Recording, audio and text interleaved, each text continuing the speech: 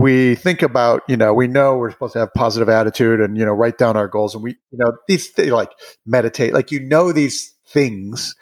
But for me, the understanding of the biology of the emotions was pivotal for me to doing the work. And then when you do the work, all the good things happen. You're listening to the Real Estate Sessions. I'm your host, Bill Risser. Listen in as I interview leaders in our industry, getting their stories and their journeys to the world of real estate. Hi, everybody. Welcome to episode 249 of the Real Estate Sessions podcast. This is my first episode of season 6 of the Real Estate Sessions, and very excited to continue on this path. And really could not have a better guest to kick off season 6. This is his name is Mike Simonsen. He's the CEO of Altos Research, a data company that has a very interesting backstory in how it became really the leader in this hyper local data, and also some other great big enterprise stuff as well. They've been around now, I think, 14 years. But Mike's an amazing guy. He's doing some great stuff outside of his company as well. We're going to talk about all of that. So let's get this thing started. Mike, welcome to the podcast. Bill, thanks for having me. Glad to be here. Yeah, it's so cool. You and I have met a couple of times, not had long, deep conversations, but I'll never forget, we were in San Diego. Jeff Turner had a sweet Airbnb pad up in kind of towards Little Italy. And I remember walking in there, and it was you and Jeff and Heather, and it's just this brain trust of people. And I was like, I'm just going to hang out here. This is going to be cool. Oh, that's great. Yes, exactly. Those were the early days of social media and getting, working our whole new marketing system. The whole environment was changing. Yeah, it was really cool to see all that stuff happening, and then I've run into you. I think it's just maybe a year ago, and so I asked you then, hey, can I get you on the show? And you agreed. So I'm really happy to have you here. I always start every podcast with I want to find out your backstory, right? Everybody can find out about Altos Research and all the cool stuff you're doing at the company, but I want to find out a little bit more about you. Childhood you're born just outside of Chicago? That's correct. Yep. So let's talk about, what that's like. Growing up, I always think, when I think Chicago, I think, first of all, you got to be either Cubs or White Sox. There's just no choice. Yep. You got to be a Bears fan or you're in a lot of trouble. That's Is that right? So kind of tell me about growing up there. So, so Cubs, Bears, as a kid, a little bit of White Sox in the 80s, but ended up gravitating to the Cubs. So growing up in suburban Chicago, simple suburban middle-class life. My dad was a high school teacher. Possibly now, though, the one of the most interesting things about that upbringing was that my mother started her company in the 70s. And so she was an entrepreneur in the 1970s, and built her company. She was doing individual career development work with individuals, and grew it into HR consulting, and worked with big corporations over the years, and wrote books, and so that was a lot of where my entrepreneurial spirit came from. So look, talk about an entrepreneur like ahead of her time. I mean, there weren't a whole lot of women entrepreneurs building companies' operations in the 70s. No, that's very true. And she was sort of an accidental entrepreneur. She was working with women who were like recently divorced and needing to get back into the workforce. People who'd never had jobs before. Some of those things that were happening in the 70s. And she had originally started in like nonprofit roles with like government sponsored programs, things like that. She'd done adult education work. Her graduate work was, an educational psychology kind of thing. And then there came a time when the government programs ran out, and she had to develop it on her own. And she had an accountant. She said, I think I'm going to set up a nonprofit. And the accountant said, why do a nonprofit? It's just as much work, and you don't get to make any money. Right. So she started a company, and Wow. Built it slowly over the years. your career path, you obviously, when we'll go back through your college years and what you did in Silicon Valley, can I just make the assumption that in high school that you were kind of a geek, maybe, or a nerd? I don't know which way you want to go with it, but tech was heavy in your life pretty early, right? Yeah. So I was, started playing around writing software at 10 kind of thing. So Okay, that gotcha. it was always in the future for me. Yeah, you knew it was coming, right? Yeah. So you end up not sticking around the Chicagoland area to go to school. This was probably like most children. I want to go someplace different. I want to see a different part of the country. Am I going down the right path? Yeah, for sure. I was actually I was an athlete. I was a skier, and both my parents were skiers, so I ski raced my whole life. And then to ski race in college, there's a few places that you can go, not that many, and I didn't want to go to Vermont, so I went west, and I ended up in Reno, Tahoe.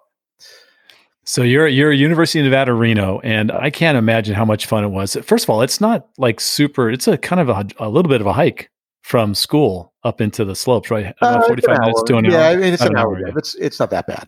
Yeah, Okay. it's really great. And so where did you ski growing up in Chicago? Well, so both of my folks were skiers, and my dad was a ski patroller, and my mom was an instructor. And for a while in the 70s and 80s, my dad ran the National Ski Patrol as one of the executives in the National Ski Patrol on a volunteer basis. And so we grew up skiing in Wisconsin, and we would go up every Saturday and Sunday and all winter long as a kid, and that's what we did. Okay. And then we had friends in Colorado and stuff. We'd go out and do a week or so, spring breaks and stuff out there and do, big mountain skiing and those kind of things. But it was, and then of course you grew up skiing in Wisconsin and there's nothing else to do. So you grew up racing, and that's what you do. You still ski today? I do, for sure. Yeah. Yeah. So, you have a family. So you have a daughter, right? I do. My daughter's Is she skiing or snowboarding? She's the difference? She's a skier. And, wow. Yeah. And so and I still have, I have a place in Tahoe, and we get to spend a lot of time in the mountains, and one of the count them as little victories as a parent, right? Like parenting that you do. And I managed to get her to be really good at skiing before she, considered or realized she had friends who might be snowboarders. Mm-hmm. And so now when you're a 12-year-old girl and you're really good at skiing, you don't want to be a beginner snowboarder again. Right. so that's what we did. That is parenting 101. I love that. Right. Yeah. Good call, Dad. So after school there, you end up going back to Chicago, right? Mm-hmm. To get your MBA. Yep. And I love what the MBA focuses. Tell us what the focus of your MBA at DePaul. It was entrepreneurship. Yeah. And in fact, I went back to Chicago because I was also writing software for my mom's company at the time. So I started when I was in undergrad, I started writing software for her company. I probably would have stayed in California, except that, I've got to, we were doing cool stuff. So I went back to Chicago and worked on with her for a few years and did grad school. And so obviously built up your skills, and now, but California comes calling, and back you go. So you go back to Silicon Valley. Let's talk about that time, and it had to be super exciting. We're talking right about 2000? Yeah, 99, January 99, 2 bubbles ago, right? Like that's how I describe it, like 2 bubbles ago. And it was it was super exciting to be in Silicon Valley in the late 90s. There was amazing stuff happening. The world was changing. The beautiful core ethos of Silicon Valley was really rich and alive and well. And I just, I was super excited to go, to be a part of it. And so we came out in 99, came back to California for the last time, 22 years ago now. Yeah. What'd you do when you first got here? I started working for a company that was called Vital Signs Software. did networking software, like, in the computer network, and are they performing well? And there were a few things of that team and that company and that product that have stuck with me for a long time. And, I do data software now with Altos, and there are elements of what we do in Altos research that I, picked up from that product that we had at Vital Signs. And the other thing that stuck with me there was the founder CEO of that company, a remarkable guy named Jim Getz, went on to be a venture capitalist, and sold Vital Signs, and there was some really amazing leadership lessons from Jim. And for a while, Jim, for example, was the only venture capital investor in WhatsApp, and Wow. and they sold that to Facebook for $20 billion. He's the Way to go, Jim. Yeah, like he's a neat guy, right? So it was really interesting. So and then I learned a lot of lessons about how he ran his team, and and how he led product, and so there was a ton of stuff going on in there that was really, really great. Last lifetime. It seems unique to me, and maybe I'm way out of place with this take, but the fact that you have this entrepreneurial drive, you knew you were going to probably own your own company and start something, even when you were first arriving there, and even while you're in school, you knew it. But you're also super techie, coder, data scientist, kind of a guy, this whole thing going on. And I thought that those didn't work together very well, that sometimes someone wired for that tech side doesn't tend to be thinking bigger. They want to they think big, but in a different way. The greatest Silicon Valley entrepreneurs have both. They are builders, and they can sell, and they also have the technical skills. And frankly, compared to those guys, I don't have any technical skill compared to the real power, people. Okay. And I probably don't have any sales skills either compared to the real power. You think about that. But really, so it's something that I've been able to do reasonably well over my career, is lead a product from a technical standpoint, and from a vision, in like information architecture standpoint, but also be perfectly happy at being in front of customers, and reasonably competent at marketing and communications and sales, the sales process. If that's something that all parents could pass on to their children, right? The ability to be comfortable in multiple places. I mean, that is the secret to success, I think. Yeah, and there's a lot of things, a lot of lessons you can learn at really great, well-run Silicon Valley companies over the years. There are people who are highly skilled salespeople who are not technical at all, and they're perfectly okay with that, right? They don't need to be, and there are technical people who are perfectly happy to be in front of in building product and developing technology, and it's okay to develop those skills out. But there's sort of a Silicon Valley saying that the higher you go in an organization, ultimately it's all sales. And so the really great ones develop both sides of the skills. Yeah, I love that. I just find that so fascinating. So I've read this story in a couple places, and I saw you talk about this on a couple other shows. I love how you get to the world of real estate. So I'll just leave it at that. And can you share how that came about? Yeah, well, so we're here in Silicon Valley, and I'm 30 years old, and you want to buy a house in a good neighborhood kind of thing.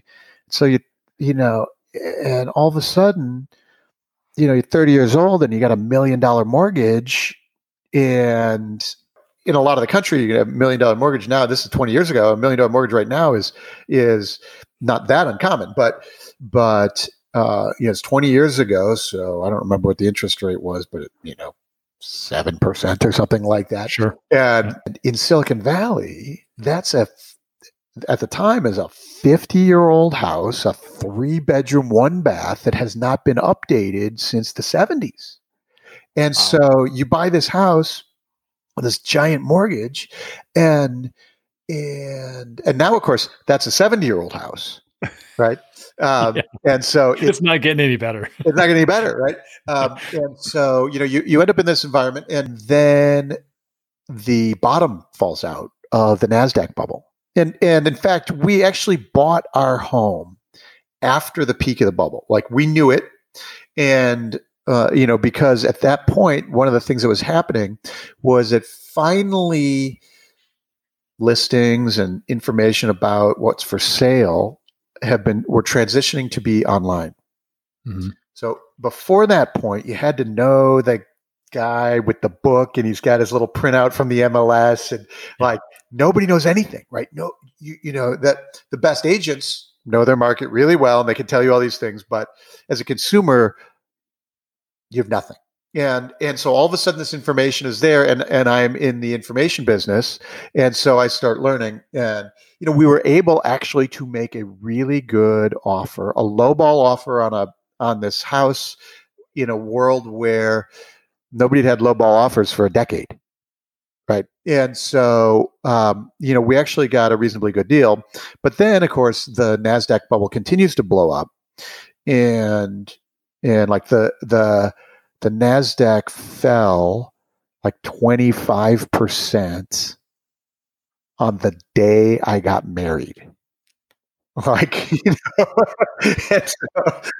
so then all this stuff is happening. I know that I'm beginning to have more information about what's going on than anybody, most people. And so I actually started building just little models, databases for my own understanding of what was happening in the local market, because I needed to know what was going on. And there were some really interesting early observations. One was that in 2002 and 2003, the median home price in Los Altos, California, fell by a third.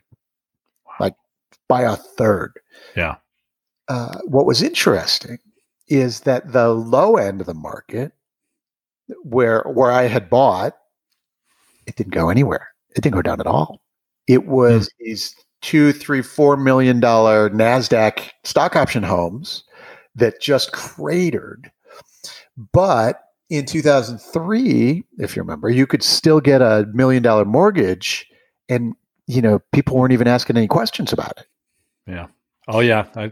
And especially in this town, like, it was, common. And so one of the things I started doing was a lesson from my Vital Sign software days, which is, we look at the market at Altos in 4 price range segments, quartiles, because the high end of the market may be behaving very differently from the low end.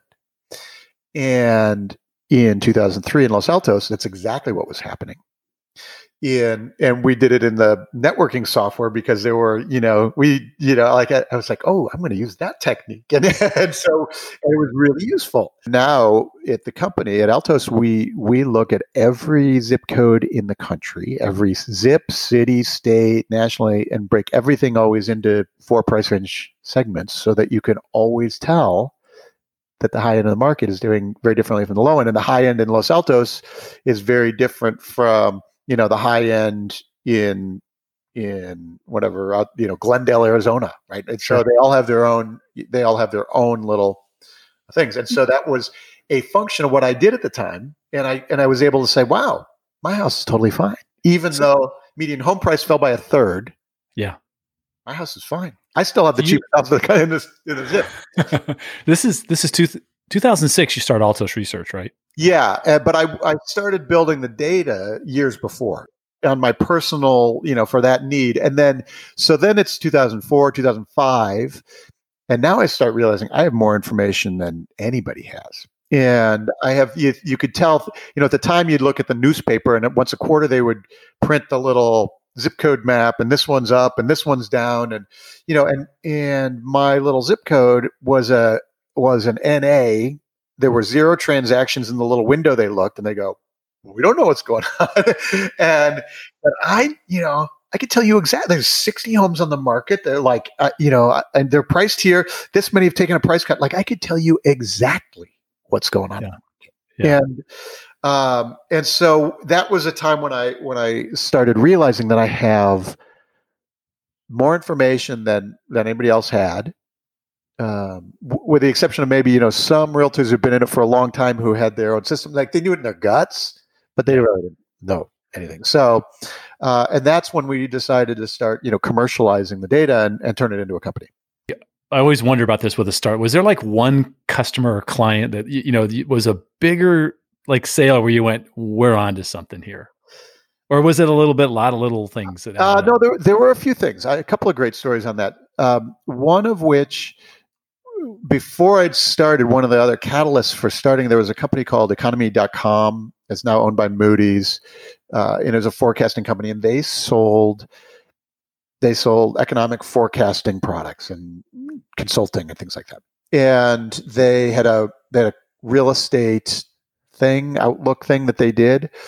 And they publish on tens of thousands of dollars a year. They sell this to corporate clients. And I remember reading one, and it was probably, I think it was maybe 2005, 2004, something like that. And it was in July, and they said the Silicon Valley real estate market is going to crash. And I'm looking around, and it's July that year, and it's on fire. It's just skyrocketing. And you dive in, and they had source data in like January and February. They'd written their report in March and April. They published it in May. It's June. I'm reading this thing.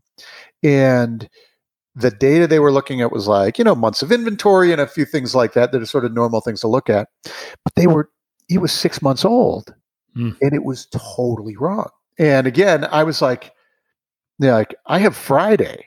Like I know exactly where the market is. And so I'm like, people are paying these guys tens of thousands of dollars for this information, and I'm way better.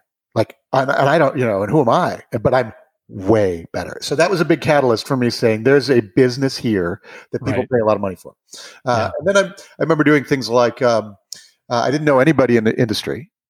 So I didn't have any contacts, and so I just started talking to people, and people go, "Oh, you should talk to my realtor. He's a data guy," and I'd have those conversations. I'd go and I'd sit down with them, and there's a few folks who were very early in that conversation, some of whom are still clients today.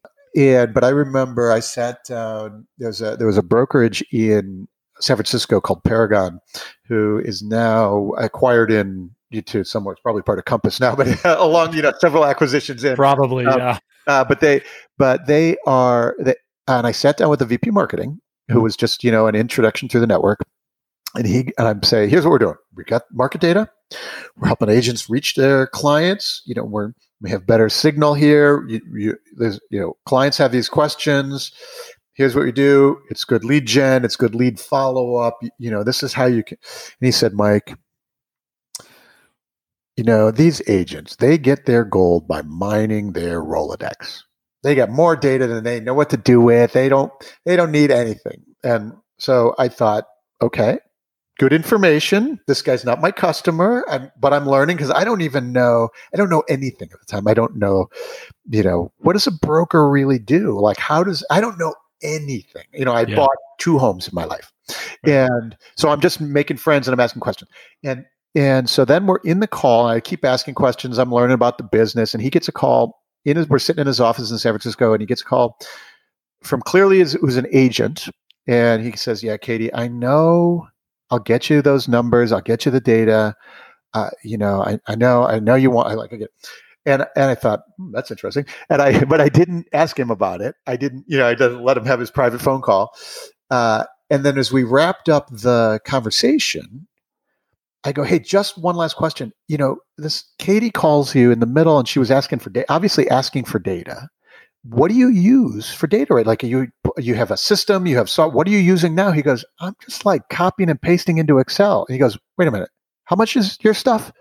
And like that, all of a sudden, he's a customer. He's my first broker customer, and it was really fascinating. But it took that call in the middle of our conversation, and I thought, oh, maybe I'm onto something.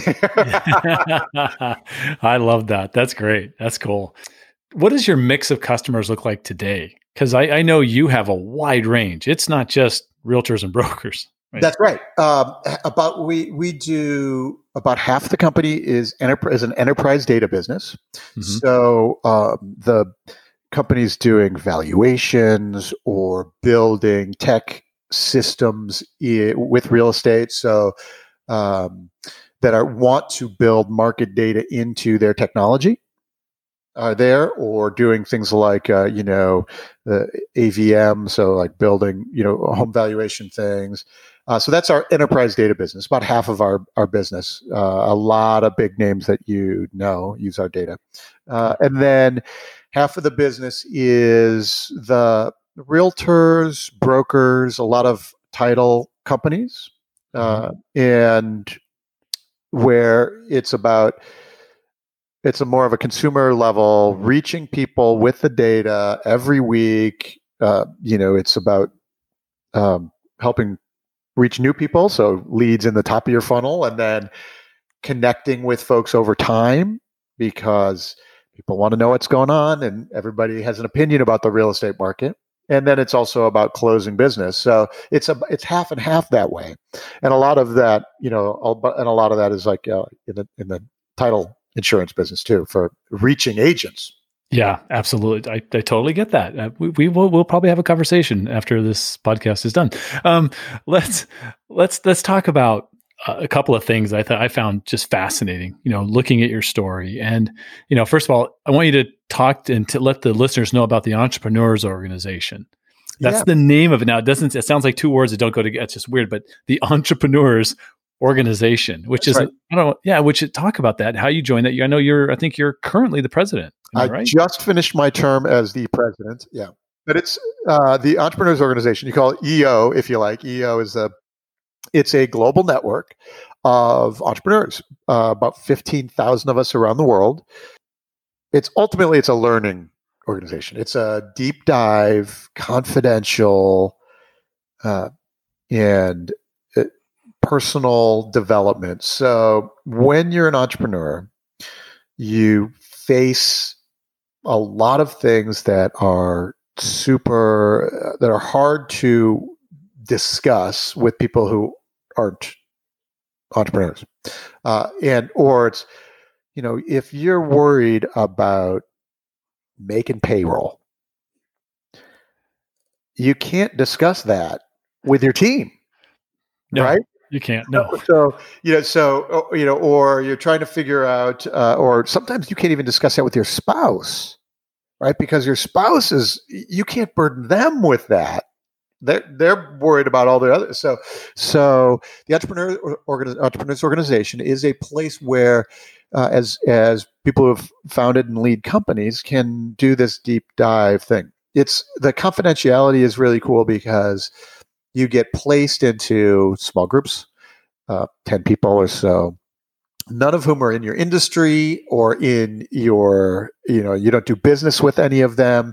There's no, and so now you're in this case where, like, I'm in a group with, an architect and a wine import business and a robotics, software company, and all these different things.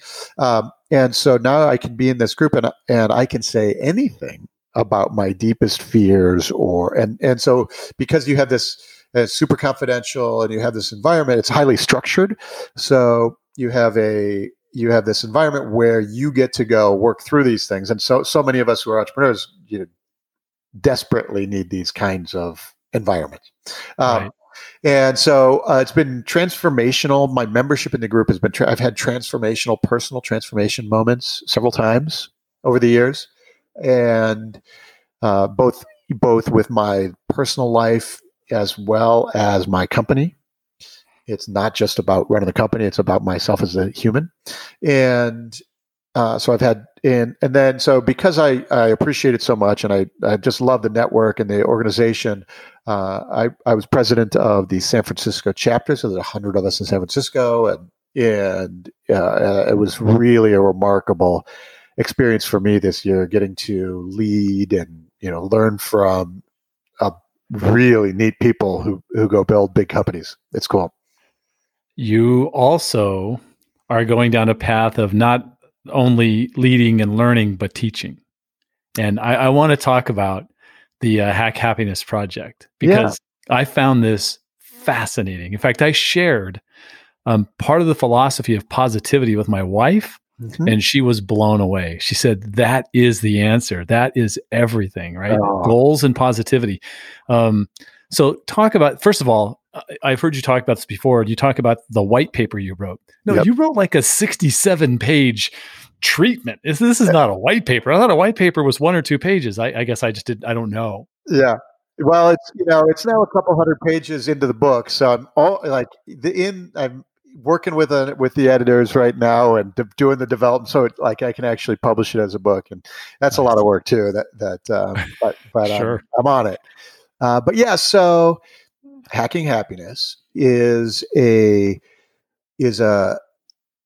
process that I went through, personal transformation time. It actually has its roots in my EO group. We all go through these times where you find yourself in crisis mode, and maybe you're depressed or you're down. And for me, that time was 2017. I had the company for 11 years, and I was deeply uninspired. And when you're deeply uninspired, I'd spent 3 years rewriting our software, and so we just blah. And then, of course, when you're in that space, then you don't do things like hey, yes, let's do your podcast, or hey, let's pick up the phone and do, you don't do these things. And then, so it becomes a negative spiral. And I had to make a transition. I had to fix things. And so Hacking Happiness is really the observation that we can be purposeful in our internal chemistry. In particular, I focus on 4 neurotransmitters, 4 hormones, that we can be purposeful. We can adjust these 4 neurotransmitters with purposeful actions to create the emotional conditions that result in success. That we think about, we know we're supposed to have positive attitude and, write down our goals, and these things, like meditate, these things. But for me, the understanding of the biology of the emotions was pivotal for me to doing the work. And then when you do the work, all the good things happen. And so all of a sudden, 2018 is remarkably amazing for me as a human, as a company. 2019 and even through the crisis time in 2020 has been I've been able to keep myself in a really amazing learning, growing space. And I think it helps me keep an attitude so that I can help the people around me as well. Yeah. Do you mind sharing the philosophy about maybe why being goal driven isn't such a good thing? I mean, it has to be there to an extent, but I mean, the way we measure. Yeah. So I'll start with the 4 hormones. The 4 hormones that I focus on are serotonin, oxytocin, dopamine, and cortisol. Serotonin is the anchor chemical of our happiness. So when we're joyful and having a great time and we're good at our work and we're confident, that's serotonin. And literally when you think about it, when you're doing those things, your serotonin is rising in your body. And also when your serotonin is rising, you're feeling those things. So it's the biology of our emotions. Oxytocin is the love chemical. So when we're expressing love, like I love you, Bill, that's an expression of oxytocin. What's interesting is that having things like oxytocin high also has measurable implications, like I am a faster problem solver when my oxytocin is high. Like humans solve problems faster when the oxytocin is high. Dopamine is the reward chemical. So dopamine is like, you win the game, or, you get the score, you close the deal, you set your goals. And because you set your goals, you go hit your goals, then that's dopamine. That's why setting goals and hitting goals feels good. is because you get a little dopamine reward. And the last one is cortisol. Cortisol is the stress hormone. And so anger and fear and, all the negative energy is an expression of cortisol. So hacking happiness is, let's keep the three high: serotonin, oxytocin, dopamine, and we drop the cortisol down low. And that's our powerful, magnetic, charismatic state. When we are in that state, that's when all of a sudden, people come to you and go, "Hey, Bill, I got a cool project for you." Right? Yes, let's do business, because we're in this space. So back to your question about goal setting. So with most of our life in our modern world, we are in a dopamine cortisol cycle. Dopamine is based on reward. Every time you get a little red bubble on the phone, that's dopamine. Every time when you pick up the phone and you open your email app because it feels like you're working, that's because the phone is giving you dopamine. It's like, oh, I should be doing this. Yeah. The problem is that if we just focus on dopamine's fleeting. It goes away super fast. Its half-life in our blood is like 2 minutes. Up, down.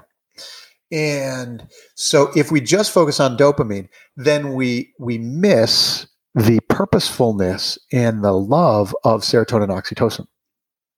And we miss the benefits of those things. So we get in this dopamine cortisol cycle. We're in traffic, and we have voicemails and deadlines, and these things are all driving cortisol. And so we get it. It becomes hollow, and it becomes uninspiring. And you probably know, especially in real estate, like we know tons of people who are like, I sell a lot of houses, and I am miserable. Yep. Right. Yep. And so they can go get their dopamine reward. They know how to work their systems and make a living, but man, they're not happy about it. And so that's the big realization that I had, is I had to focus on my serotonin and my oxytocin so that I could lift myself to that whole new level of performance. Now hitting the dopamine, now it's rocket fuel. Now it's those times when, when setting the goals is like amazing, and you go hit it and the team is running for it. That's because the team has this foundation of serotonin. Then they can go hit the dopamine goals. If it's just about the dopamine, it's super uninspiring very quickly, and then you just get stuck. You miss your goal, and now even looking at the plan is an exercise in cortisol. Like it's just like even looking at the plan, straight down. Yeah, exactly. That's great. So that's the framework. So I can't wait for the book to come out. That's going to be awesome. I might have to have you back on. We'll just talk about the book. That'd be great. So I've had you well past the time I've asked of your time. And I always ask the same question at the end of every show, all 246 episodes before yours. And that is, if you could give one piece of advice to a brand new real estate agent, what would it be? Let's see. One piece of advice to a brand new real estate agent. I am absolutely certain that the personal aspect of the real estate transaction is here forever. It is it is the reason that you see a lot of tech companies come in and in discount. It's like their first thing is like, oh, we're going to get rid of the real estate agent. And then they grow. When they grow over time, they realize that what humans want is, most of us want a high service transaction. We want hand holding. We want pick up the papers for me, or like, hey, I'm looking at this one. Do I sign here? Or that, like whatever the things are, like there's all kinds of nuance in there that we appreciate and we want to pay for. And so I am convinced that power, that connection, that real expert guidance of the real estate agent we're here for a long time. So develop that. Mike, if somebody wants to reach out to you, what's the best way for them to do that?